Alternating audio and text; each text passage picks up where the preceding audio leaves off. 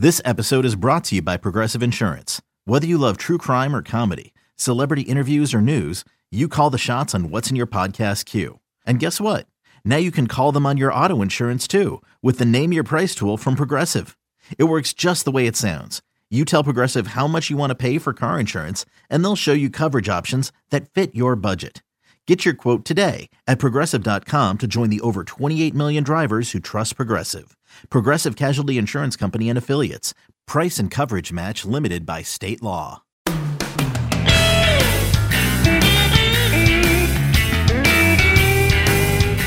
pull back the curtain today, we've already recorded 2 segments of this show, and I can tell you it's going to be a good one. We can actually say that. I can already tell you it's going to be a good one. We'll hold out hope for the first segment, though. We make no guarantees about 3 strikes, but we know coming up at least 2 good segments await. And when we record the close, maybe that's going to be great. So it might be 2 good and 1 great segment. There we go. We'll see. Fingers crossed to our own performance on this here podcast. So, hey, welcome inside. It's the latest edition of the Show Before the Show podcast from MILB.com. My name is Tyler Mon. His name is Sam Dykstra. Episode number 193, which Sam's note in the subject line of the email today is PS 193 in Brooklyn, Public School 193, is called the Gil Hodges School. I thought that was a very good fact for this one. Very cool. Yeah. And not only that, but there's a Jackie Robinson school right next to the former site of Ebbets Field in Brooklyn as well. That's a public school, I believe, if I remember correctly. Is it? Maybe I made that up. I used to live in that neighborhood, but I did not know that. I knew of the public school. It might be called the Jackie Robinson School, and I didn't pay attention. It's very possible. PS 375, it looks like, according to a quick The Google. Okay. I know there's at least a mural there on the side of the building that's like right near Ebbets Field Towers. Oh yeah, so, no, that's that's actually it is. Yes, I didn't make it up. Whew. No, you're true. And literally, that was about a 10-minute walk from where I used to live. Sam. I'm sorry, a childless person did not know much about the public school. Get some better understanding of the public school system around your neighborhood while not having kids. Yes, I know. Do your job. Well, it's only a 10-minute drive away from me now, I guess. So okay. maybe this weekend I'll have to take a drive by just to say I've seen it. There you go. So welcome into this week's episode. Coming up in a little bit, we are going to catch up with the 12th ranked prospect in the Atlanta Braves organization. Pitcher Kyle Muller will join us from Seattle, where he was taking part in some work at Driveline Baseball. Very cool stuff. We'll get an insight into what the Driveline world is like, and it was really fun getting a chance to talk with Kyle. And you can get in touch with the show, podcast at MILB.com, wherever you found us. Thanks for tuning in. We're on Apple Podcasts and Google Play and everywhere else. And give us a rating and a review and a subscription, and tell us how much you like our Kyle Muller interviews and our nonsensical segues into talking about things like New York City public school names. You only get this kind of content here. That much we can guarantee. So with that, let's get into 3 strikes for this week's episode of the show. Major League Baseball announced its Hall of Fame class this week, which included Edgar Martinez, designated hitter, formerly the Seattle Mariners, Mike Mussina, starting pitcher, formerly the Baltimore Orioles and the New York Yankees, who said, by the way, he will not be representing either in the Hall of Fame, which I find interesting. Mariano Rivera. He hasn't announced that yet, has he? Yeah, I thought I saw the other day that there was a headline. Roy Halladay will not be representing either. I thought I saw the same about Mussina. Maybe I dreamed this. Mussina said yesterday at the press conference that he hasn't chosen yet. Oh. He's still up in the air about which one he's going to wear. He's open to both possibilities, and he's going to talk to the Hall of Fame about it. But everybody was hoping he would have an announcement yesterday, and he jokingly just said no, he doesn't have an announcement. Where did I see that? Maybe I made it up. No, I knew that was the case with Roy Halladay, the late Roy Halladay, who that actually kind of surprises me about Halladay because he spent the vast majority of his career in Toronto, and granted had some unbelievable moments as a member of the Philadelphia Phillies, threw a no-hitter in the playoffs, yada yada. But I thought that he would go in as a Blue Jay.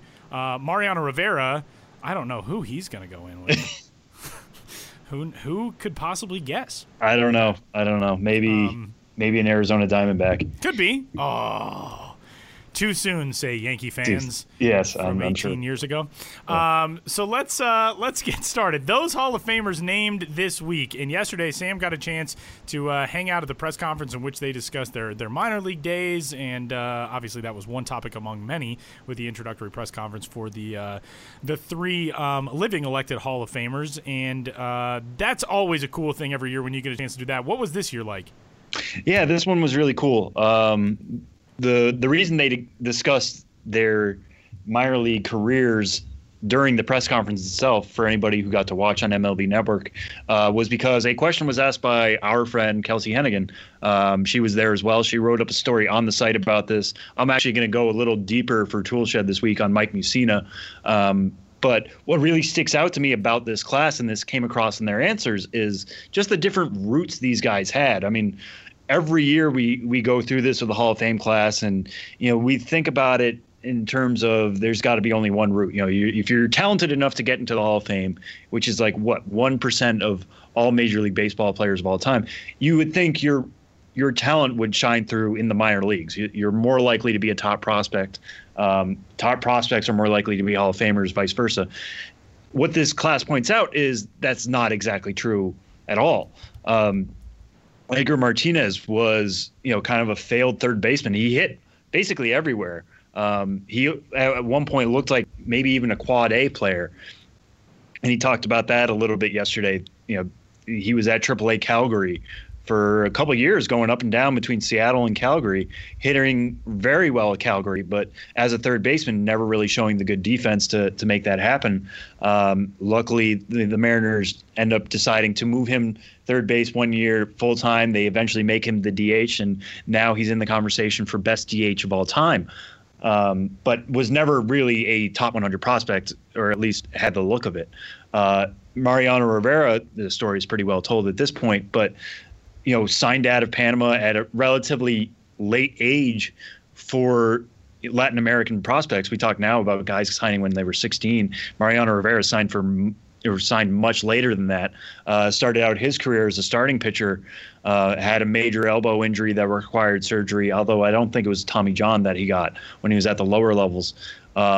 Eventually makes it to the majors as a starter, seems like a failed starter, becomes a reliever, becomes the greatest closer of all time, and there's no real debate on that one, becomes the first unanimous Hall of Famer of all time. So the idea that you just need to be a top prospect in order to have a long and prosperous career kind of gets destroyed by those two guys. That being said, Mike Mussina was somebody who we think of as being a top prospect. I think at one point he was ranked number 19 going into the 1991 season by Baseball America, which was really the only prospect ranking, or the only major prospect ranking in the game at that point. Mussina was a first-round pick, made it all the way to AAA in his first year, and I'm talking about in his draft year. Ended up winning a Governor's Cup with Rochester that first year, went back to Rochester 91, ended the season in Baltimore, never really saw the minor leagues again.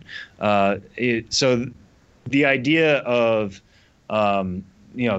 there's only one way to Cooperstown, that's very much not true, proven out here. And also, not only that, Roy Halladay was a prospect at one point, but even he got sent all the way down to Class A Advanced to Dunedin at one point in his career after a couple major league seasons. Yeah. And Kelsey writes about this.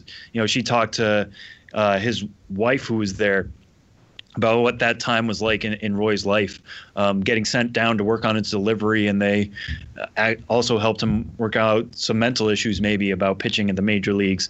A couple years later, he's a Cy Young winner. So that's what I really like about this class in general, is it's obviously a very diverse class. You've got two guys who came up through the draft, one from Puerto Rico, one from Panama. And you get just a breadth of different stories. Mariano Rivera got very personal yesterday in sharing a story about, when he first came up and he was at Class A Greensboro, he would cry himself to sleep because he knew on the baseball diamond everybody speaks baseball. Everybody generally knows how to communicate with each other. I'm going to be positioned over here. 1 means fastball, 2 means curveball, whatever. You can usually understand that. But in the clubhouse, if you're not speaking English, especially when he was coming up through the ranks, late 80s, early 90s, it can be really tough on these young players. That still exists now. I mean, there's a big movement now in the game to have Spanish-speaking coaches on every minor league roster. But for some of these guys who are coming in much younger than Mo was when he came in, it's really difficult. So, to remember that and see what's still possible, and to see what these guys put up with at the lower levels was really cool and really striking. And it was nice to hear them be so forthcoming yesterday about what those first couple of years were like. Mike Mussina shared a story about the first time he went on a minor league road trip, his luggage got ran over. Even as a first round pick, he still rode the bus, still did everything else like every other minor leaguer. So it's important to keep that kind of stuff in perspective. And I always enjoy going to this every year, and this year was no different. There's some good stuff. Kelsey's story up on the site right now has some really great anecdotes in it as well. I have absolutely no idea where I got that Mike Mussina had. I swear I got a push notification that said this. It's more than likely that I read something incorrectly because I'm, what's the word? Dumb. But I apologize, Mike Mussina. It's also kind of funny if you just search Twitter now, Mike Mussina, Orioles, Yankees. There is a flame war going on as to see who Mike Mussina is going to go in as. Just have a blank cap. Don't choose a side. I think it's funnier to make these people yell at each other for all of eternity now. Nobody ever yells over the Hall of Fame, though, as we've learned. Yeah, if Greg Maddux can go in with a blank cap, I think we all think of him as an Atlanta Brave. Yeah. Mike Mussina. That is pretty crazy to me. Yeah. Yeah. And I get it. Like, you started your career with the Cubs. He went back to the Cubs. Spent a lot of good years there. I get that. Mike Mussina, he even talked about this yesterday. The Orioles are the team that drafted him not once but twice. That's where he started his career. They put in a lot of work with him to become an eventual Hall of Famer, and some of that will come through in the piece in which I talked to his Rochester pitching coach. And then you signed with the Yankees, who gave you a lot of money and got you as close to a World Series title as you ever were going to get. I get that. So it's not an easy decision, but hey, if you're making a decision about your Hall of Fame cap, that means a lot went right for you. So that's a pretty envious position anyway. There was one tweet that I saw in which a fan said, why does Mike Mussina have to decide if he wants to represent both teams? Let him represent both teams, which popped into my head the idea of making, you see those like Franken jerseys every once in a while where it's like a jersey cut in half and sewn with another jersey cut in half. Just make a plaque that has a cap with half of that terrible Orioles bird logo and a half in NY on the other side. That wouldn't be weird at all. No, that would be very aesthetically pleasing. Super normal. Just make two plaques and have a button. If you're a Baltimore fan, you can press the button and it flips over to the Baltimore side. It flips back and forth. Yeah. That actually would be very interesting. Every day you could have a vote tabulation of who came by to choose Mike Mussina's cap logo. We're putting way too much thought into this. Strike two this week. The prospect projection series continues from Tool Shed, written by one Samuel C. Dykstra, and this week it's a National League Central. Take us through it. Who's going to star from the NL Central, Sam? Yeah, looking at the NL Central from a major league standpoint this year, I think it's going to surprise people, at least the way things look right now, how open the NL Central is going to be. We're coming off a year in which the Brewers were good and the Cubs were good and the Cardinals were good. Pirates and Reds a little bit less so, but the Reds have been probably the most aggressive team this offseason. I mean, some of the trades they've made are guys on 1-year deals. I'm looking at Yasiel Puig and Matt Kemp and Alex Wood. So it's kind of exciting to see the Reds pour some resources into this and make some big deals. And when we're looking at that in terms of prospect projections, that works really well with the idea that Nick Senzel, the top prospect in the Red system, and a top 10 overall prospect himself, is basically major league ready. I mean, he's coming off a year in which it was kind of disappointing. We all thought he would be in the majors last year, but dealt with some injuries, and not just injuries, but kind of health concerns. He had some bouts with vertigo at times that held him out. He also tore a tendon in his right index finger, and that required surgery. They wanted to put him in the Arizona Fall League. He ended up getting another procedure in October that removed bone spurs from his left elbow. So it just seemed like one thing after another. In terms of this being worrisome for his long-term health, it doesn't seem to be a big worry, especially the vertigo. That seems like something that could kind of get you scared. But the Reds don't seem worried about it. He didn't seem worried about it. So even after all of that, what he was able to do when he was on the field last year was obviously very good. As I mentioned, top 10 overall prospect. He's actually at number 6 overall. He hit 310 with a 378 OBP, a 509 slugging percentage. Everybody expects him to be a plus hitter. That kind of translates very well into these projections. Steamer 600 says if Senzel were to get 600 plate appearances next year, he would hit 275 with a 338 OBP and a 444 slugging percentage. What does that mean on a major league level? Well, they expect him to be an above average major league hitter right away. That's with no extra time at AAA Louisville. He would be expected to be a 109 WRC plus. To kind of put that into context a little bit, that would be 7th highest among rookie eligible players next year if they were all to get 600 plate appearances. And it's actually difficult to be above average as a rookie eligible hitter right away in the major leagues. I only counted 15 rookie eligible players who had a WRC plus of 100 or above. Most of the names Vladimir Guerrero Jr., Eloy Jimenez, and Nate Lowe and Peter Alonso are the top 4 in that category. Number 5 is Kristen Stewart, who actually has major league time on his resume already. So it's really difficult for even a projection system to think that a player is going to be an above average hitter right away. Senzel plugs himself really well into that. They also expect him to hit 17 homers and add 14 stolen bases. So a good mix of power and speed for him there. That would work out to a 2.7 WAR, which would obviously help out the Reds quite a bit there. I think that's like about 4th in terms of all Reds players in terms of WAR projection. Behind guys like Joey Votto and Eugenio Suarez. The big question for me for Senzel going into this year, and I still don't think the Reds fully know how this is going to work out either, is where are they going to put him defensively? He got a lot of time at second base last year. They drafted him as a third baseman. Anytime you talk to anybody from the Red system and you ask him about what he can do defensively, they always like to bring up, he's played shortstop in the past. Is he going to be a shortstop at the major league level? I wouldn't quite put that on him, but he does have a good arm. He's got, like I said, some good speed, so he's got the range to make it happen. The thing I would like to see from him is get some time in center field. The Reds non-tendered Billy Hamilton this offseason, and at the time seemed like a bit of a head scratcher. Hamilton's one of the premier defensive center fielders in the game. Obviously, one of the fastest, if not the fastest player in Major League Baseball right now. Can't hit for much at all, so that kind of hurts his value and made non-tendering him a possibility. But, he's somebody who brings value to the baseball field every day. Letting him go and not having a ready-made replacement right now, it's maybe Scott Schebler, who could be their starting opening day center fielder, which he's good, but not something on which a division winner is built, I would say.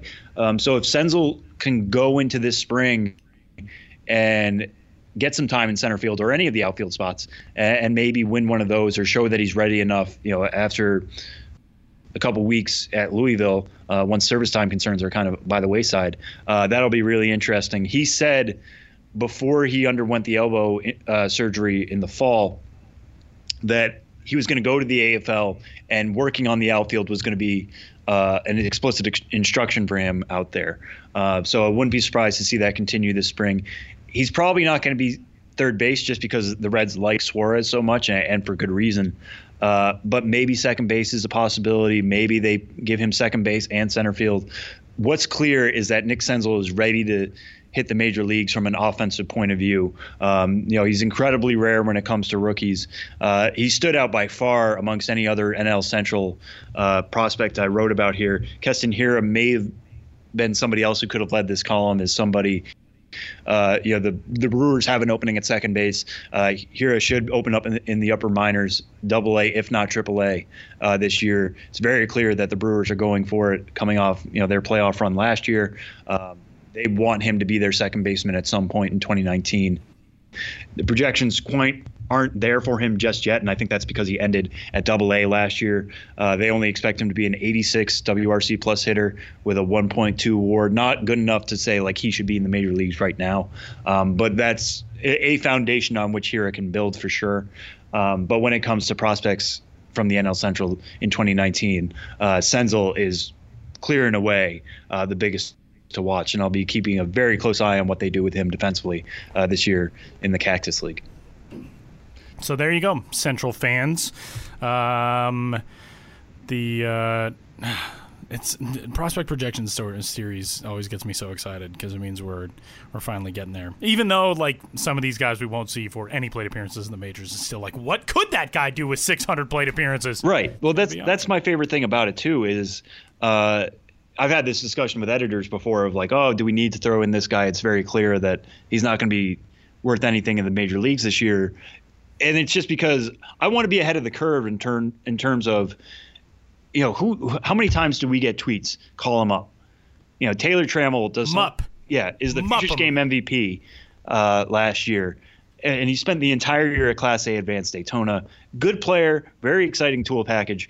Was only at High A, and after he wins Futures Game MVP, performs in Major League Park, everybody wants to say, "Hey, he should be in the majors right now." Let's just put him into the steamer matrix and just show that.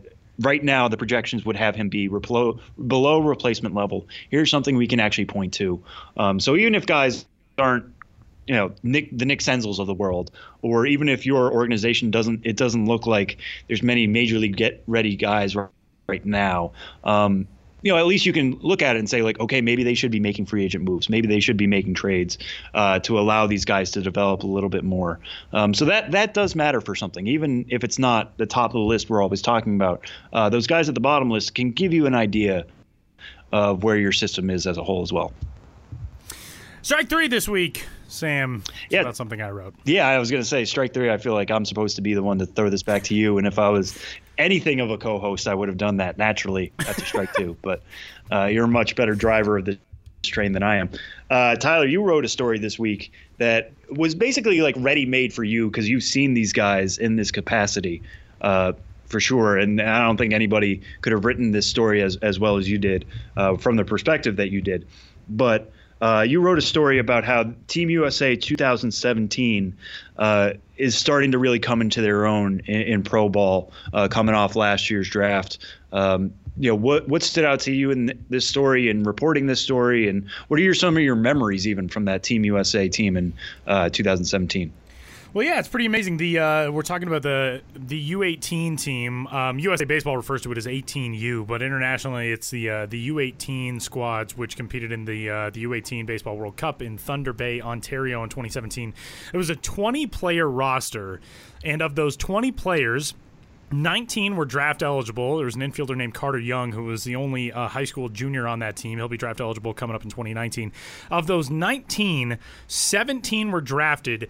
10 went in the first round. So 20 players on the roster, half of them were first-round picks. And I have to issue not an apology, but an acknowledgement to Arizona Diamondbacks prospect Alec Thomas, who responded to the MILB.com tweet and said, "How can you just forget about me and Reynel Delgado?" Well, Alec Thomas was a second-round pick. Reynel Delgado was a sixth-round pick in the Cleveland system. So sorry, there's only so many stars we can talk about on this team, and you guys had to be cut out. I apologize. But it's that team was just ridiculous, and they combined through 9 tournament games of the World Cup and 4 exhibition games, 2 of which were against a powerhouse JUCO program in Iowa Western. That team went undefeated. They allowed 5 runs in the entirety of the U18 Baseball World Cup, which is a 9-game tournament. 5 runs, 3 of them were earned. The staff was ridiculous on the pitching side. The offense, it's kind of funny when you talk to really everybody that I talked to for this story about that team and about the offense, including somebody like Nolan Gorman, who was a first-round pick of the St. Louis Cardinals and is now the second-ranked prospect in that organization. All they can talk about is the pitching staff and the defense. The one guy who talked about the offense was the pitcher that I interviewed, and that's Ryan Weathers, who was a first-round pick in the San Diego Padres organization and is now a top 100 pick or a top 100 prospect according to MLB Pipeline. And he said, like, yeah, once I realized like these guys are going to score a bunch of runs, that takes a lot of pressure off of you as a pitcher. But really, it was the pitching staff and the defense that kind of carried that team. And it just the international baseball landscape is so fascinating, especially from the USA Baseball side, because all of these guys not eligible to be drafted until they get to the end of their high school careers. So you can really form one of the elitist collections of talent in baseball at that level and kind of that level alone, because these guys are all on that verge of either being professional players or being big-time Division I players, and you can jam them all onto a 20-man roster. A couple of these guys made the comment, if we would have formed two teams, if we would have formed a team out of the guys who didn't make the final 20-man roster, that team might have been able to win a world championship at a World Cup as well. And it was just a really fascinating group of guys who, you just remember the way. And, yeah, I broadcasted those games for the World Baseball Softball Confederation, and it's just incredible to see a collection of talent like that, all in one place, all playing on a stage that's so different from even the travel ball circuit or the showcase circuit or, perfect game or the All-American games, all those types of things. Those are interesting, but when you put things on an international map and you've got the USA Baseball logo across the front of your jersey and you're competing against other countries, it takes on an entirely different gravity. And as many teams as have gone through, the United States has now won 4 straight U18 Baseball World Cups. They've won 3 straight at the U12 level. They just won their first U15 this past summer. They won the World Baseball Classic, obviously, in 2017. What USA Baseball has done, the dominant role that it has been on over the last few years in international baseball, the U18 level is still like above and beyond anything that they've put together. And to have 10 first-rounders out of a 20-team roster is just insane. And it was fun to get a chance to talk to those guys. Yeah, and we've had Anthony Siegler on this podcast. We have. From the draft floor. And you're very right. Like this story is kind of just the start. Or that World Cup team was just the start of what's going to be very, promising careers for a lot of these guys. And would not be surprised if your story in, however many years is used as like a 30 for 30 based on just how much talent was on one field at one time. You talk about 10 first rounders. I mean, that's an entire lineup, including a DH and starting pitcher. You know what I mean? Yeah. Like it's insane that could happen all on one team. So you just really cool story. And we'll be following these guys, obviously, for years to come, whether it's majors or minors or majors or minors.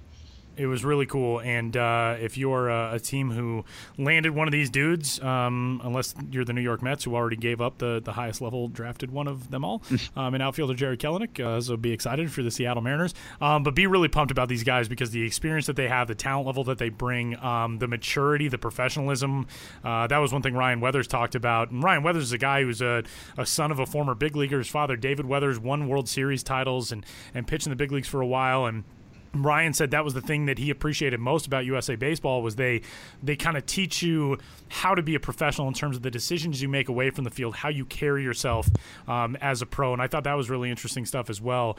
There was a quote that I didn't get to put in the story. I ended up with a way too long story, and a huge thanks to Josh Jackson, as always, for helping me cut it down to something manageable. But there was a quote from Ryan Weathers in which he talked about he went out and I think threw 2 shutout innings against Japan in a big matchup. Japan at that time was the number 1 ranked international program according to the rankings in 2017. USA Baseball took it over after 2017. But Ryan Weathers said, I got back to the hotel after that and just sat down and thought, I can't believe I just did that. Like I'm a kid from a little town, Loretto, Tennessee, that nobody's ever heard of, and I just went out and shoved against the number 1 team in the world, and that's pretty amazing. And for so many of these guys, you come together from across the country or together for a month or a few weeks past that, and get to have this experience and go out and win a world championship together. It's pretty amazing stuff, and I think sometimes we all get so jaded by the highest level of professional athletics, and it's the Olympics, and sure, this team won a gold medal, but look at them, they're all professionals, they're going to go back to making millions of dollars and they don't care. That doesn't exist at the lower the youth levels. You can still have sort of that miracle on ice feel, not necessarily with a team like this because they were kind of a dream team, but you have that feel of like these guys are up there on a podium crying and singing their national anthem. Their families are taking videos from the stands. They're running around the field with flags draped across their backs. Like, it's pretty cool stuff, and I had a lot of fun putting that story together, and Big thanks to all those guys for talking with me, Ryan Weathers and Nolan Gorman from the player side. Also, Matt Blood, who was the national team director for that team and is now the director of player development with the Texas Rangers organization. So if you're a Rangers fan, you've added a good one there as well. And we're going to add a foul ball to this week's episode of the show before the show. Cincinnati Reds involved in a trade for Sonny Gray. They are in the process of acquiring a lot of people with the last name Gray, it appears like, over this offseason. So they bring in Sonny Gray as the latest Gray addition. Shed Long out the other way in the trade. Yeah, so this was something that was rumored to be happening over last weekend, basically. The Yankees, it is well known, were looking to trade Sonny Gray in the last year of his deal. Rumors start percolating that it was the Cincinnati Reds that wanted to pick him up. Then it was that they also wanted to sign him to an extension. It kind of made sense because their pitching coach used to work with Sonny Gray at Vanderbilt. We've talked tons of times on this program about the pipeline of pitching from Vanderbilt into the major leagues. So there's a kind of a natural fit there. But we didn't know what was going the other way. It took a couple days to become official, and then we kind of found out why. And it wasn't just Sonny Gray going to the Reds and a player going to the Yankees. It ended up being a three-way deal, more or less. I say more or less because it basically is a three-player or a three-team deal, but the Yankees announced it as two separate trades for some reason, which kind of befuddles me. But anyway, what ended up happening was Sonny Gray goes to the Cincinnati Reds. Shed Long actually goes to the Seattle Mariners. And going from the Mariners to the Yankees was Josh Stowers. Also going to the Reds was Reaver Sanmartin. Looking at this from kind of a prospect point of view, Shed Long goes to the Mariners, and the reason why the Yankees, I don't think, wanted to keep him was because of a 40-man roster crunch. Shed Long is on the 40-man roster. They would have needed to clear space for him. Didn't want to quite do that, so what can they do and flip him for a player who's not on the 40-man. Josh Stowers is that. He was a second-round pick last year out of Louisville. Long is probably the better prospect right now.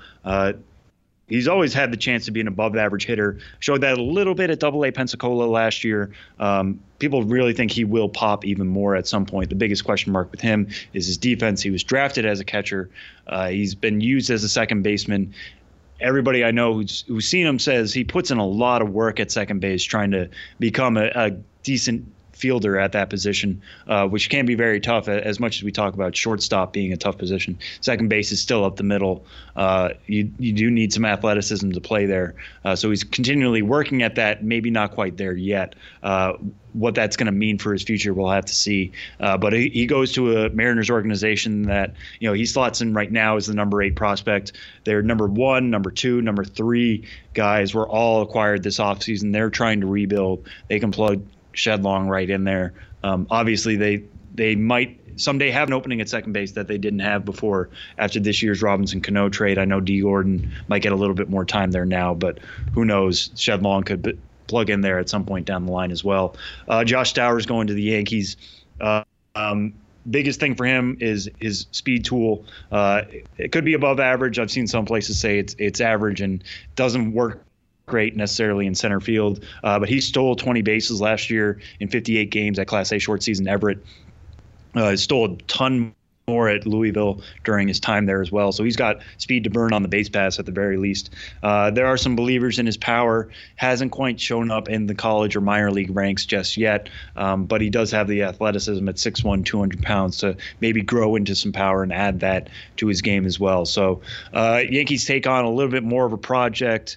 Even if maybe someday he will be the better prospect than Shed Long. At least he's not on the 40-man. Shed Long becomes part of the rebuild in Seattle. Might work his way to Seattle at some point in 2019. We'll have to keep an eye out on that. But interesting trade from the minor league side beyond just Sonny Gray has a new home and could be a reclamation project for Cincinnati. Josiah Gray was the other one, by the way, in case you're wondering about all the Gray jokes. Yes. And I think I said acquiring. I should say transactions with, because I was going to say Josiah Gray. Yeah, he went Josiah Gray to the Los Angeles Dodgers. Right. They replace one Gray with another one, and Sonny. John Gray be on the lookout, perhaps. We'll see. So that'll do it for 3 strikes and an episode and a foul ball in this episode of the show before the show. Next, we're headed to the Atlanta Braves system and a long way from Atlanta, but we're going to catch up with Kyle Muller, the 12th ranked prospect in that organization, about his breakout 2018 and what's to come ahead this season. Kyle Muller from Seattle, next.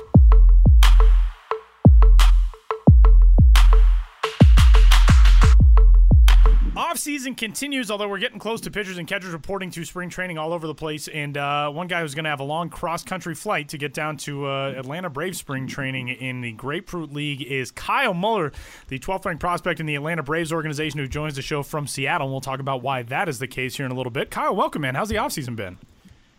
It's been great. Well, first of all, thanks, guys, for having me. But, yeah, the off-season's been awesome. It was a little bit short because of the fall league, but it turned out we ended up winning that, so it was definitely worth it. But, ready to get back at it with everybody. That's definitely not a bad way to wrap up your fall league. You go down there and you're there for 6 weeks, and if you get to leave with some hardware, that's a pretty cool cap to the whole experience, I would imagine.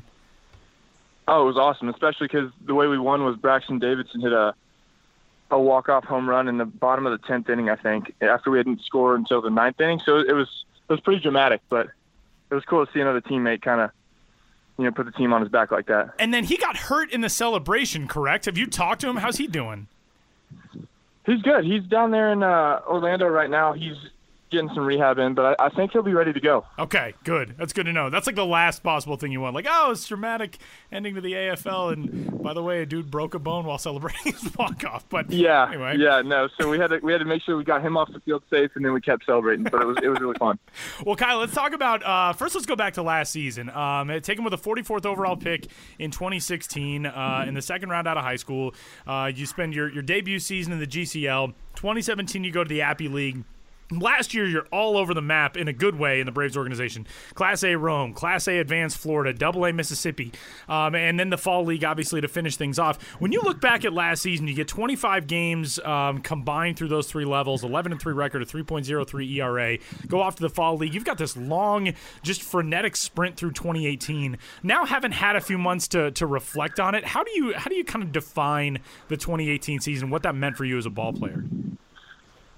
I mean, it's awesome, especially after kind of the year I had in 2017. It didn't meet up to a lot of people's standards, and especially mine. But so I went back kind of to off-season remaps and stuff, and then I knew I had to come into spring training and kind of show out a little bit, and I thought I did a pretty good job of that. And then obviously started strong in Rome, which was nice. And then you can't control when they move you or if they move you, so you just got to kind of do your thing. And fortunately, they were pleased enough to bump me up 2 levels, which was, it was awesome. And, kind of looking back, it's a little bit surreal because based off of how the year before went, you didn't know kind of what their plans were. But, them moving me up twice definitely had that, or showed me that they still had that confidence in me, and it was really encouraging. And then sending me to the Fall League as well, that was just icing on top of the cake.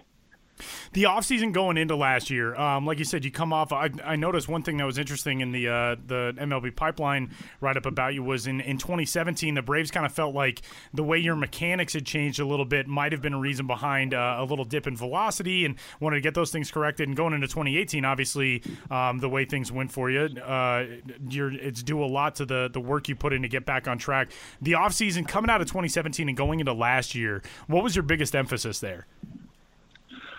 So for me, I had always worked out a lot, and it was always, see how much weight you could lift. And that's still a part of the program, but I never really focused on any sort of explosiveness, speed training. So that was something for me. I was strong, but I couldn't apply force fast. And then, so that was the training aspect. The mechanics part, for me, I was so domed up because I was trying to think about, okay, my foot needs to be here, my hand needs to be here. Thinking about how it looked when I was throwing rather than getting into athletic positions and just trying to be as explosive as possible. And so that's kind of one of the things that, I've done through Driveline and those types of workouts is to, rather than thinking about, how everything's supposed to look, learn the kinetic chain of transferring energy from my feet all the way out through my hand through ball release. And that's something that definitely helped me a bunch. And at what point last year did it feel like that had locked in? Was it being promoted after 6 starts at Rome? Was it even in the spring? I mean, when did it feel like last year was going to be not only just a better year for you, but even a special year, just looking at what a pitching prospect should be doing in the minor leagues? I'd say for me, it was in spring training. I mean, going out and showing well and putting up some good numbers, having my good off-speed stuff. And that was definitely something encouraging because I got to show them a side of me that they've never seen before, and really I hadn't seen before. That was something new to me. So pretty much the whole year it was just kind of learning how to control it and how to further improve on it. And when you talk about having to show the Braves where you were and what you were able to do in the off season, how blunt were they after 2017 with you about their expectations and what they wanted from you going forward? I mean, how serious were those conversations with them? We didn't really have any sort of conversation. It was because I had made some good steps kind of towards the end of the year. Obviously the numbers don't really show that, but mechanically and just mentally, I think that was probably the biggest thing is the mental toll that 2017 had, just kind of having all my draft buddies go up to Rome and then me being stuck and extended to work on some stuff. So it was more of a mental grind, but, kind of getting through that season, they were like, look, go home, take some time off, and then, just come back ready to go. And so, I kind of just essentially put that pressure on myself to show them that the investment they paid for me in 2016 was worth it, because obviously you don't want to let anybody down. And it's not the season that I had hoped or expected. So, I definitely wanted to go back and prove something. And when you look at what this Braves organization is, obviously it's all you ever known since you've gotten drafted, but whether it's guys you talk to at Driveline or what you've seen other places in the pros, it seems like the Braves are willing to get aggressive with you guys when you do prove yourselves at levels. I mean, Kyle Wright pitched at 3 levels last year. Bryce Wilson did the same thing. All those guys who made the major leagues last year, they got pushed there because it felt like the organization was more aggressive. Does it feel that way being there, or what does it feel like when you do get moved as quickly as you did last year? I mean, honestly, I feel like that's the way it should be. I know there's a lot of politics involved and payrolls and stuff like that. But if there's somebody that's proven themselves at a certain level and, is doing what you want them to do, I feel like you should give them that opportunity. And that's something I'm very thankful for, that I'm in an organization that does that and kind of sees it that way. Because, I mean, there's obviously our minor league system and our big league system is very loaded with pitchers and, all sorts of different prospect talent, which is great because, you have a bunch of competition every day. But, I mean, it's definitely awesome when, they think you've earned your shot and they give it to you. Kyle, to go from, Class A to Double A in one season is going to be a big jump for anybody, but I feel like for pitchers especially, the adjustments that you have to make at each level, when you're a hitter, you get to get in there and you get to see it every day, and I don't want to say that the adjustments are by any means easier, that you can make them any faster, but the exposure being out there day in and day out would help a little bit, I would think. But being a starter, what were the biggest things you noticed when you went from Rome to Florida and Florida to Mississippi? What adjustments do you have to make climbing those levels, not necessarily in short order? I mean, you had 14 starts in that middle stop at Florida, but what were the biggest differences between those levels? I would say just the hitters' approaches.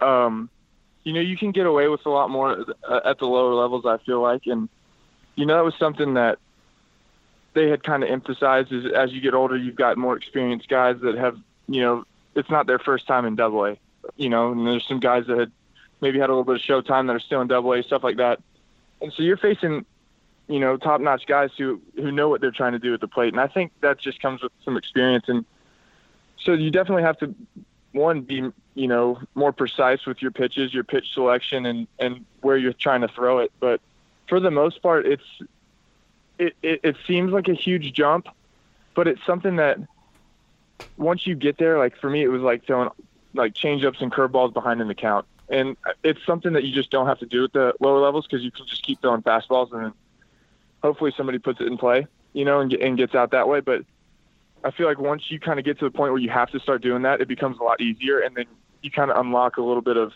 potential that you didn't know you had. Here's a question that's not related to the on-field baseball element of it, but you go from the GCL Braves in 2016, Danville Braves in 2017, Rome Braves in 2018, Mississippi Braves in 2018. And in between those, you got to be a Fire Frog for 14 starts. How cool was that?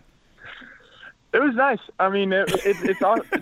It's great having your big league team own all the affiliates because, you're getting top-notch equipment and all that stuff because they're the ones supplying it and paying for it. But, the Fire Frogs, it was definitely an experience to say the least. But, the Florida State League's kind of tough, especially in those middle months of the summer. It gets kind of hot and humid. But, I had a lot of good friends with me, so we kind of grinded through that together. It was really fun.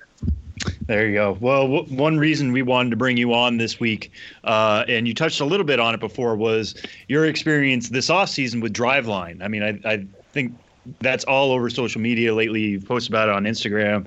Trevor Bauer has posted about it on Twitter, kind of the group you guys have there in Seattle working with Driveline. First off, I feel like a lot of our listeners are going to be uninitiated with what Driveline is. So kind of explain that to folks, what the philosophies behind that workout regime are. And, what are you kind of picking up this offseason, during that work with Forrest Whitley, Trevor Bauer, Nate Pearson, I know is somebody you've worked out with. Those are all big velocity guys. What has that been like this offseason?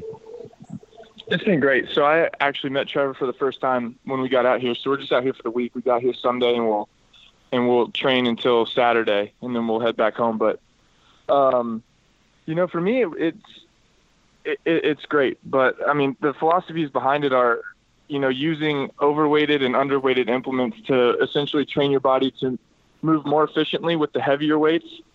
Cause obviously to move something that's overweighted, you have to be as efficient as possible. And then by using underweights, you train your body to move faster.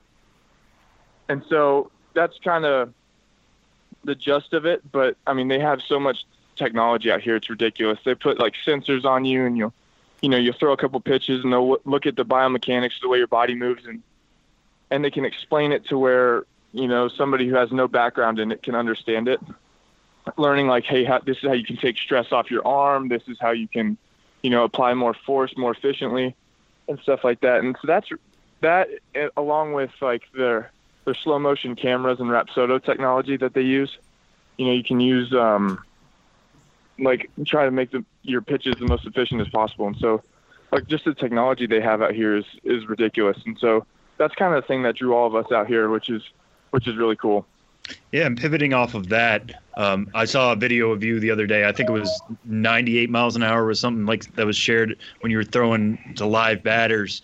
What's one benefit you feel like you've personally got out of it? What's one adjustment you've made this offseason or something you're going to carry with you, to Orlando this spring that just in this week span you've already picked up? So it was really, I kind of went over the biomechanics part of it today, and it was, I move well. Like my mechanics are decent, but there's definitely a lot of room for improvement and getting some more like scap loads, some more counter rotation, hip shoulder separation, stuff like that. And so little drills that you can do through throwing the weighted balls that'll clean that up rather than, saying, hey, put your arm right here and do this. You kind of do a drill and stay athletic. And that was the biggest thing for me was, like I kind of said earlier in 2017, I was so just, domed up with, how my body's supposed to move and trying to put stuff in certain places rather than doing an athletic movement and just having it correct itself. And so that for me has been the biggest thing is still building on trying to have an explosive athletic delivery and try and make it as efficient as possible. Yeah, and we kind of touched on this off air a little bit, but how do you get involved in this program? I think it is kind of catching up, and I think most casual fans maybe have at least heard of Driveline now. But with so many pitchers getting involved, so many big-time pitchers, especially you young guys who are either on the cusp of the majors or are going to be there very soon or already there in Trevor Bauer's case, how do you get involved in this program, and how wide have you seen it spread since you got involved? To get involved, all you got to do is call and schedule an assessment, buy your flight, and then have a place to stay when you're out here. It's not very. That's it. I'm going to do exclusive. it now. Yeah, I'm going out there. You should sign up. It's not. It seems like this exclusive thing, but it's the real thing is it's out in Seattle. So, I mean, for a lot of people, that's kind of out of the way. But, you know, if you take the time and invest in yourself to go out here and get some of the best training you can possibly get, I mean, it's definitely worth it. And I think that's why it kind of seems like such a small group, is because only a certain amount of people are willing to make that, you know, that whole cross-country travel to go train, you know. So I think that's part of it.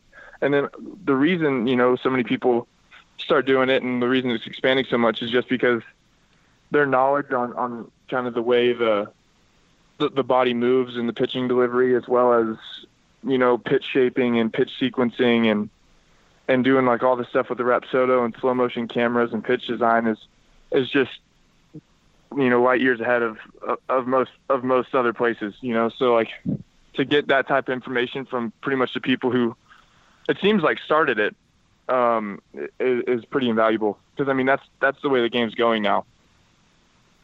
It would be pretty cool to be the out of shape 33-year-old former college club ball player who goes to Driveline and writes up the experience. When I start throwing 78, you guys are going to take notice. Don't you worry. Hey, yeah, no, they take anybody, so just come sign up, get out here. Yeah.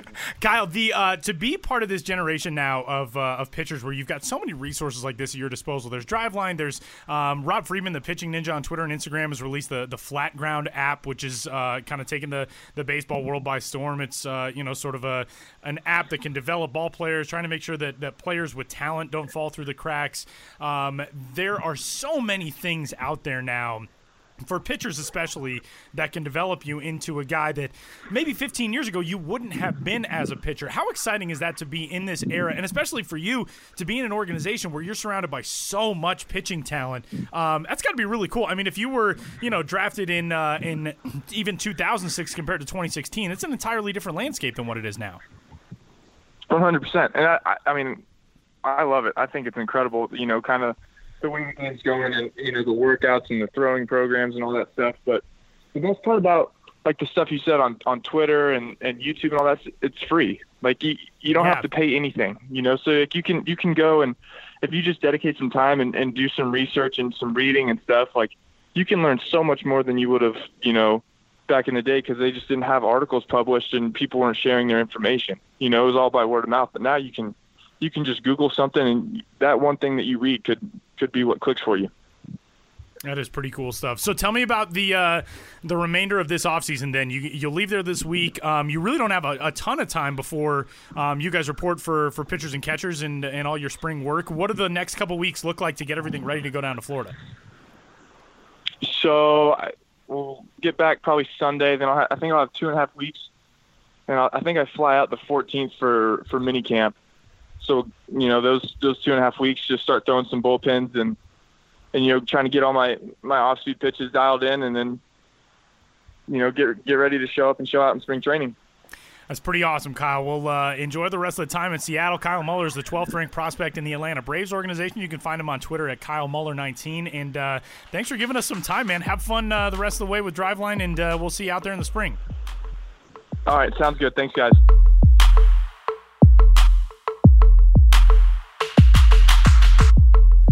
One of my favorite leads from a Benjamin Hill story ever came up just today. We're recording this on January 24th. The lead is fantastic, and Ben joins us, and I'm going to read it to you in a second. Hello, Ben.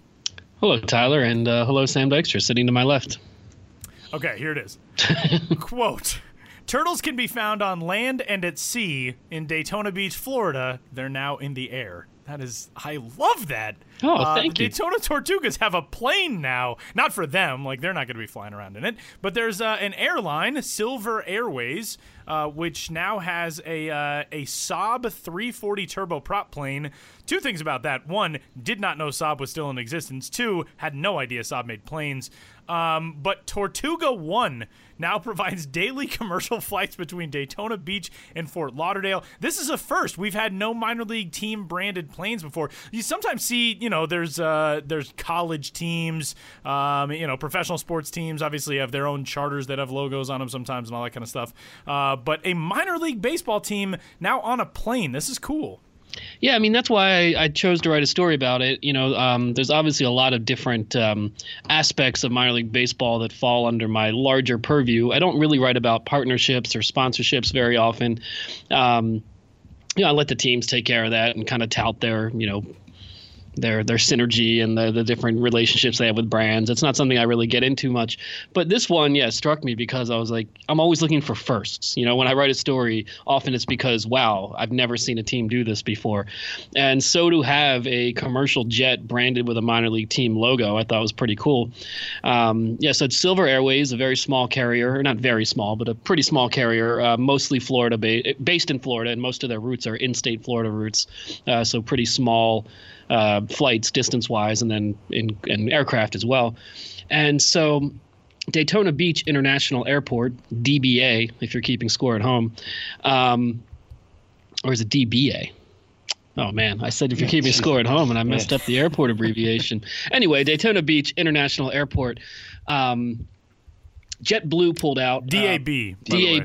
Thank you. DAB. And Fort Lauderdale Hollywood is FLL. FLL, yes. So the airline, Silver Airways, is based at FLL, and they were moving into DAB, Daytona Beach, for the first time after JetBlue pulled out. And, when they were in discussions with the airport itself about potentially being an airline that starts servicing Daytona Beach, the executives there said to the airport, we want to be on board with the Daytona Tortugas. And, that right there is pretty unique. If you're interested, if you've worked in a front office before, most of the time you're hustling to create these relationships. And a lot of times you're under the radar and you're dealing with people who are like, wait, who are you? What? Are you a professional team? Right. All this. That's not always the case, but you hear stories about that a lot. So to have a company be like, oh, if we're coming in here, we need the minor league team. But I found it interesting in quotes from both Ryan Keur, whose name I always mispronounce, Keur, K-E-U-R. I've talked to him so many times. Daytona Tortugas president, and Steve Rossum, the CEO of Silver Airways. They were both saying similar things, like, we are small. We are a small business that kind of has to do things creatively to make a buzz. So I think they just saw this immediate kinship between the airline and the type of airline they were and the type of team that the Tortugas were. So then, if you're creative and trying to create a buzz on a small budget, it eventually led to the idea of having a wrapped airplane, meaning an airplane with the decals of the Tortugas. So when you have a wrapped plane, it kind of looks like it's painted, but it's essentially just a lot of vinyl big decals all over the plane. Silver Airways did it completely in-house. But now every day between Daytona and Fort Lauderdale and back, there's a commercial jet, Tortuga One, flying, and sometimes it goes to Key West in the Bahamas as well. So I just thought that was a really cool idea, and then just thought, like, this is the way we see in minor league baseball, a copycat industry. I mean, in a good way. We'll probably start to see other teams saying, hey, like, we never thought about that before. And just in writing the story, I just learned about a world I hadn't really explored before, airports and airlines and the sort of, negotiations that go on there, airlines going in the different airports, the relationship of teams to airports as a partner in and of itself before the relationship with the airline even begins, and et cetera, et cetera. So Tortuga One is in the skies, and be curious to see where this develops in the future, if we're going to be seeing, team brands flying all over America. We'll see. Obviously, it's a sort of partnership that's going to generally happen at a smaller level, but these are commercial planes, and every day making 4 different flights from Daytona, or 3, from Daytona Beach to Fort Lauderdale. I guess that's 2, and then Fort Lauderdale back to Daytona. Sometimes more than that, with going to Key West and back as well from Fort Lauderdale. But anyway, thought it was a good story. Interesting partnership, and there you have it. Yeah. One thing that was really cool, just real quick to jump in, Steve Rossum, the CEO of Silver Airways, gave this quote, I think association with a minor league baseball team makes sense. A lot of pilots come to Silver Airways, work 4 or 5 years, and then go to United or Delta. It's almost like we're AA, part of a natural career progression, which is so cool. Yeah, it was kind of fun. It made me want to learn more about the airline industry, because you just don't think about what a huge world it is. Yeah, you don't really think about it in that context. Right. Yeah, so it's a wrapped plane, vinyl decals. Well, I mean, that kind of transitions into what I was going to ask, which was, you kind of mentioned this, the airline reached out to the team first, which is not normally how that works. But in your discussions with the CEO, why did they do that? I mean, did they just see Daytona Tortugas as such a fixture of the Daytona Beach area that they thought, what's an obvious way we can do this? Or like, why Daytona Beach? Why not like Daytona Speedway or something like that? Put that on there. Well, I think one, being a smaller airline, the Speedway is such a exponentially larger entity that they probably didn't think they had the requisite clout to have a partnership like that where they have Speedway, and then that probably ties into NASCAR, and I just didn't think they were big enough. But the airline had never been in Daytona Beach before, so I think they figured in terms of Daytona Beach proper, a recognizable brand, and it's become a lot more recognizable since the team switched from the Cubs name to the Tortugas and has a great logo by Studio Simon. They just thought like this is something that we can immediately brand ourselves with to tie us into Daytona Beach specifically because we'd never been in Daytona before. And also as a way to kick off a new route. There had previously been no Daytona Beach to Fort Lauderdale flights. So kind of saying like this is something totally new. One, us in this airport at all, and two, this specific route we're doing every day to Fort Lauderdale. There had actually never been a southbound flight from, or maybe not never, but it had been years and years and years since there had been a southbound flight from Daytona, at least domestically. And what I think they should do next is they should have a flight from Daytona to Chattanooga, literally just like flying players. I know it's super local. I get it. That would just be super cool from our point of view as baseball writers. I thought you were saying it would be like the Tortuga to Chattanooga. That would be like the. I just thought it was a rhyme. Oh, the Tortuga to Chattanooga. Okay. It sounds good, yeah. But yeah, you could think of that. Or they could go to Dayton. I mean, either one. Like transporting players all over the place, like that. And having a series of private jet routes throughout minor league baseball that involve only going to the cities in one specific team's farm system. Sure. Somebody get our good ideas board out. Yeah. And then the Chattanooga Lookouts can sponsor a train. And it's the Chattanooga Choo Choo. Oh, okay. All of my jokes are from 1934. Ben, the one of the stories that you got up on this, it was actually on the blog that got a lot of traction and conversation, and it was a really cool story. You put up a piece on bensbiz.mlblogs.com of, as we know, Ben has now been to every single active minor league ballpark in existence right now.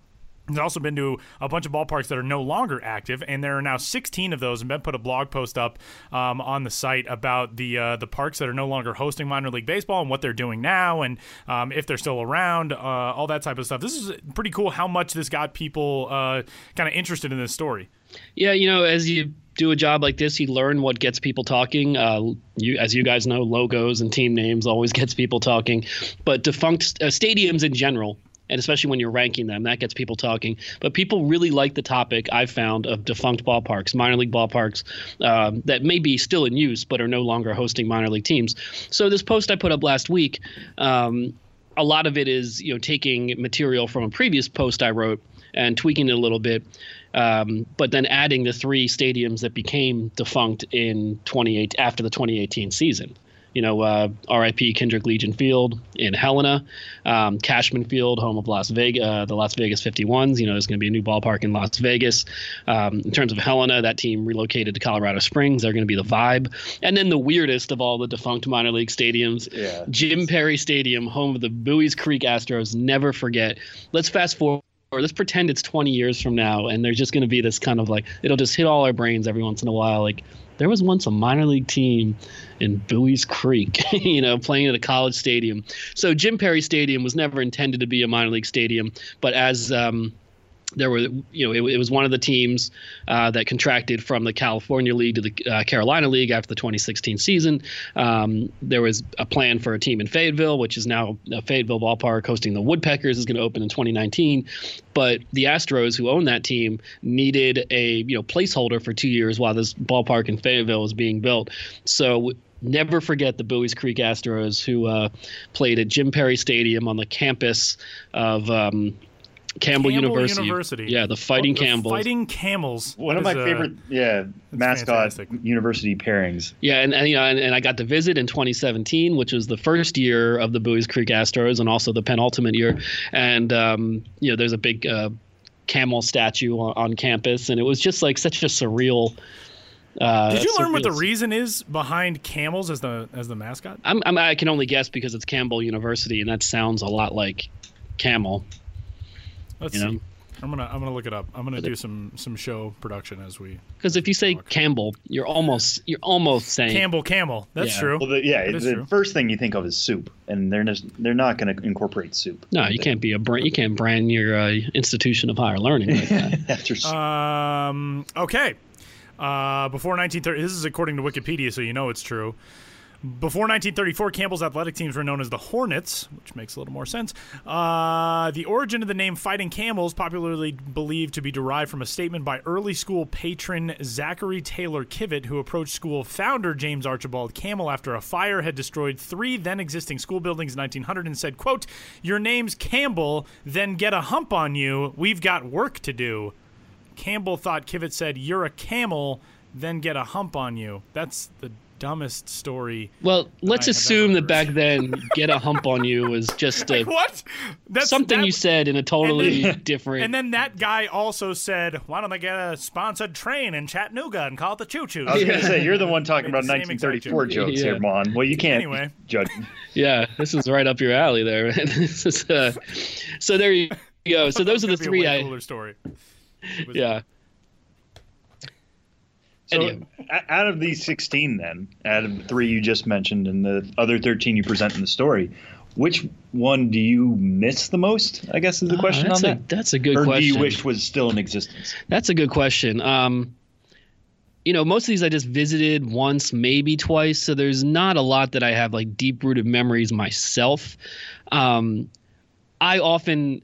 even though I'm going professionally as a fan, I just think of places I would have loved to go to. And I'm kind of, a weirdo who likes the smaller beat up places in a lot of ways. I romanticize them. So, should there still be baseball at Sam Lynn Ballpark in Bakersfield? From a practical perspective, no. But but I miss Sam Lynn Ballpark. I wish I could have gone there more times. There was a really quirky energy there I liked. Same thing with Helena, who just finished this season. Wooden grandstand, mountains in the backdrop, a treacherous press box on the roof where you went up these narrow, creaking staircases and passageways. You can see why it's no longer hosting minor league baseball, but it still makes me sad from a fan perspective to not have those sort of experiences. And, I asked Sam this the other day, and putting all this all together, I realized, okay, well, these are the 16 defunct ballparks I've never been to, but I realized I've never included 2 ballparks as part of my total, which maybe and how to classify them, because I saw games in 2 ballparks at ballparks that were defunct at the time, but they were hosting special regular season real minor league games. Rickwood Field, the Rickwood Classic every year. They host one Birmingham Barons game at that classic ballpark, and also Holman Stadium on the complex as part of the Dodgertown complex, where they now have done a annual Jackie Robinson game on April 15th, and I saw a game there a couple years ago. And I don't know how to classify that or how to add it to my totals. So if you have any, should it go on this defunct ballpark list that I visited? Should I include it as part of my larger total? I need help. This is very complicated. Well, one thing we should also add, too, before we move on to another subject is we're talking about them as defunct in terms of no longer being involved in minor league baseball. But as you note in some of these, they're still standing. These places you can still go see games if you really want to. And I even changed the still in my newer write-ups, I changed it from still standing to still in use, because almost all these ballparks are still in use in some way, shape, or form. Not all of them, but they're just not hosting minor league baseball. You see summer collegiate quite a lot of the time, coming into old ballparks that minor league baseball is no longer using. You see in indie teams sometimes, like in the case of Kendrick Legion Field, it's just going to be used by the local American Legion in Helena.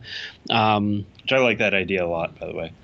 Yeah. It's like giving it back to the community and having these kids being able to play in a minor league park. Yeah, but although I read up on it on local media, there was a overflow town hall or city hall meeting about what to do with the ballpark because a summer collegiate team wanted to come in the Expedition League, I believe, And they voted, let's just keep it for at least 2 years, just American Legion. So, and that's something that these municipalities or whoever owns the ballpark have to deal with when the team leaves.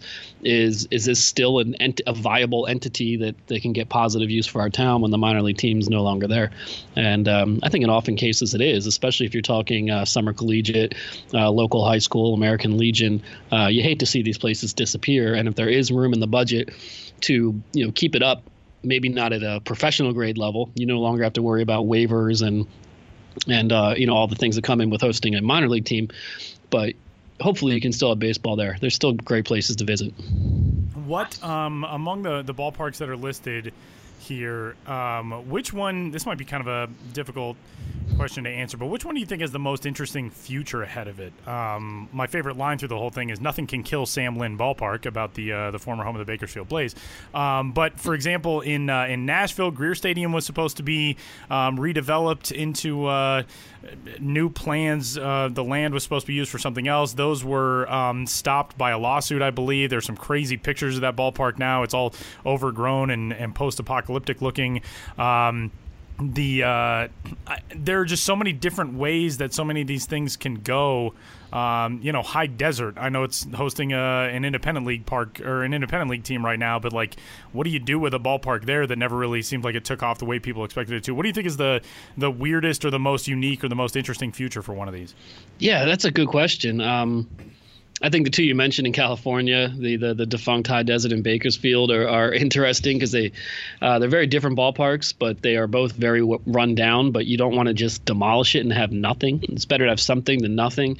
Then you have interesting cases like Rosenblatt in Omaha, which was largely torn down, and the Omaha Zoo came in. But there's a infield at the zoo exhibit that incorporates some of the field and some of the seats. So it is interesting. I'm not sure of one right now that is just completely what are we going to do? You mentioned Greer. That's one of them. I wouldn't be surprised if that one's totally torn down at some point along the way. But I think a lot of these are just going to develop through the years, and we don't really know where it's going to go. So that story is up on the blog, bensbiz.mlblogs.com, and we have one more item. The Altoona Curve, AA affiliate of the Pittsburgh Pirates, announced a promotion that for select home games this season they will be known as the Yinzers.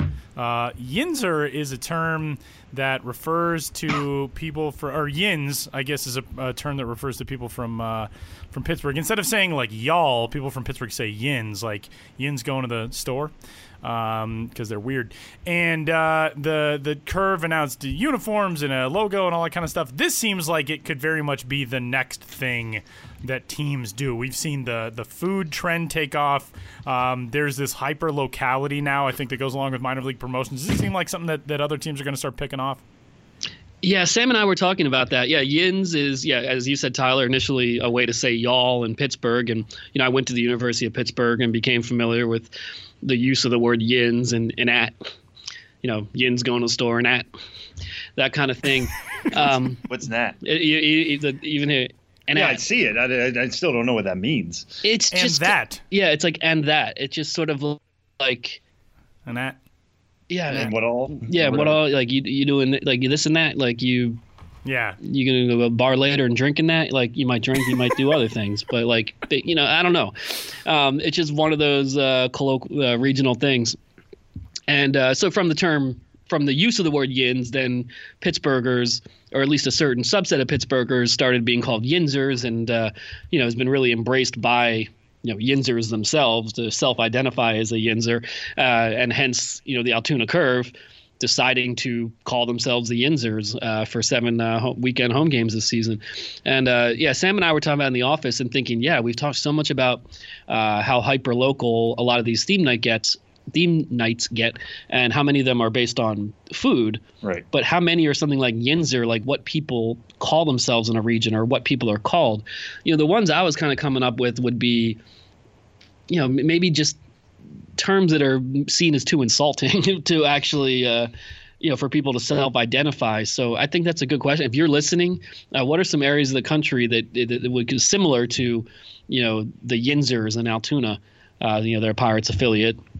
But what areas of the country could you have something like this? Because I feel like it is definitely getting other teams thinking. But I can't think of one where the self-identification is key, because the fans have to respond positively and not be like, this is an outrage, we find this term insulting, or this is what people from out of town call us, or whatever the case may be. So I can't come up with any like real good ones. But I feel like Pittsburgh is great too, because the vast majority of people I think outside of Pittsburgh don't know that. So it's like your own unique thing. I don't think people just hear Yins and think like, oh yeah, that's what people in Pittsburgh do. Like that's a very, very localized colloquialism. So that's like the perfect way to do it. So maybe there's other ones that I wasn't aware of that before I moved to Pennsylvania. I'd never heard of Yins. So I think there's a chance that maybe there's like a lot of these that we've never. Yeah, I was going to ask you, aware of. Tyler, for like Colorado, because I don't know of any Coloradoism other than just Coors. Hashtag Coors. Hashtag Coors. I don't know, actually. I don't think, like, I don't know. Maybe we just do one, like, very... Transplants?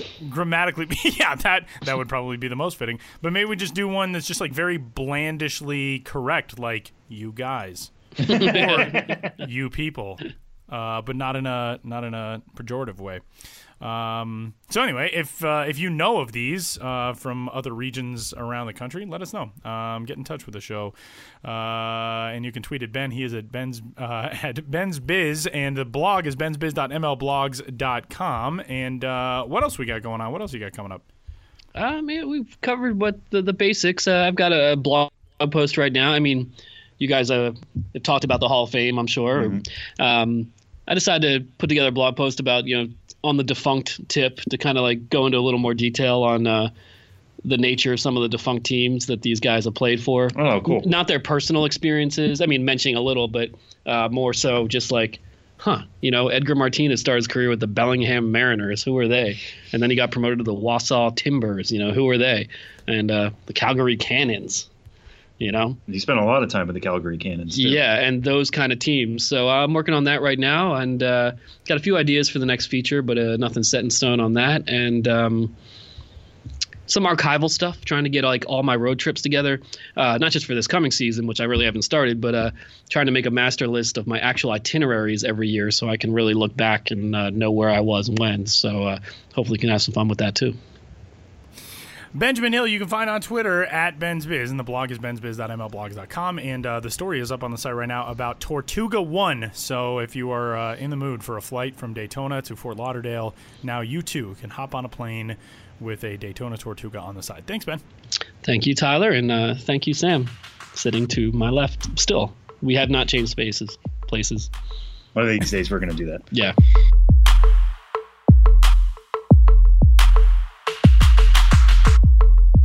The stuff that we discuss with Ben when we get done recording interviews is so much more entertaining. We had a lengthy discussion about how we all view our own mortality, basically. After this one, it does get dark. It really does. I think it really does. Like pretty instantly. Yeah, we teased that before. To be fair, I was the one who brought it up. Yes, but it went down this whole big rabbit hole about Family Feud got involved at one point. Yeah. European Vacation got involved at one point. There's a deep dive into a lot of things that we're gonna have to save for some other podcasts, not this one. And Sam said, if you contribute to our Patreon account, we'll release the unedited audio. How about of our off-air discussions with Benjamin Hill? If you want to hear us get very dark about our own personal lives, there it is. It happens a lot. So that's going to do it for this week's episode of the Show Before the Show podcast. We are less than a month from pitchers and catchers reporting. We're starting to get things nailed down for spring training. It looks like I'm going to be in Arizona the third week in March, so the 17th-ish to the 22nd-ish. So if you're going to be down in the Cactus League in that stretch of time, hit me up. I'm on Twitter at Tyler Mon. Sam is going to be in Florida forever. Yeah. So hit Sam up, too. Yeah, I will be in Mexico before that, and then I am flying to excuse me. Yeah, to Florida. I'm going to Mexico for a wedding, not my own. I should get that out front. For a wedding. For a wedding, not my wedding. And then flying straight to Florida. So I'll be there around the same time you will be in Arizona, maybe a little bit before Tyler. But that's around the time of year when minor leaguers are showing up to camp. We talk about pitchers and catchers reporting in a month, but the minor leaguers don't get there for a little bit afterwards. So, right when we get there is when a lot of minor leaguers will be there as well. One thing, you mentioned Mexico, and that made me think we should drop this in as a mention. The championship series is currently going on in the Mexican Pacific Winter League. Jalisco and Obregon are tied 1-1 after a pair of games. Game 3 comes up today. But a huge congratulations is in order to Estrellas Orientales, who last night captured their first Dominican Winter League championship since 1968 by knocking off Toros del Este. They play a best-of-9 championship series down there, and they took 5 of 6 to win their first title in 51 years behind Cincinnati Reds number 14 prospect Jose Siri, who batted nearly 600 for the championship series. Fernando Tatis Jr.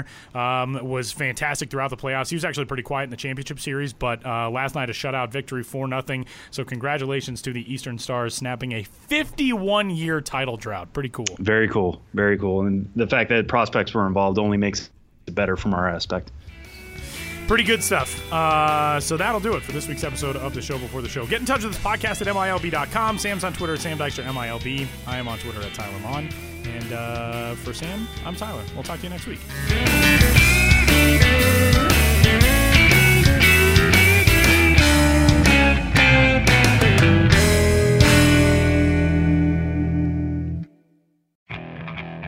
Okay, picture this. It's Friday afternoon when a thought hits you. I can waste another weekend doing the same old whatever, or I can conquer it. I can hop into my all-new Hyundai Santa Fe and hit the road. Any road. The steeper, the better. Because my all-new Santa Fe is available with H-Track all-wheel drive, so I can hit the trail without a worry in the world. Heck, with 3 rows and best-in-class rear cargo space, I can pack the whole family in with all our gear. We've got available dual wireless charging for our phones, so we'll never lose touch with civilization, and we won't lose touch with the primordial power of Mother Earth. So which is it?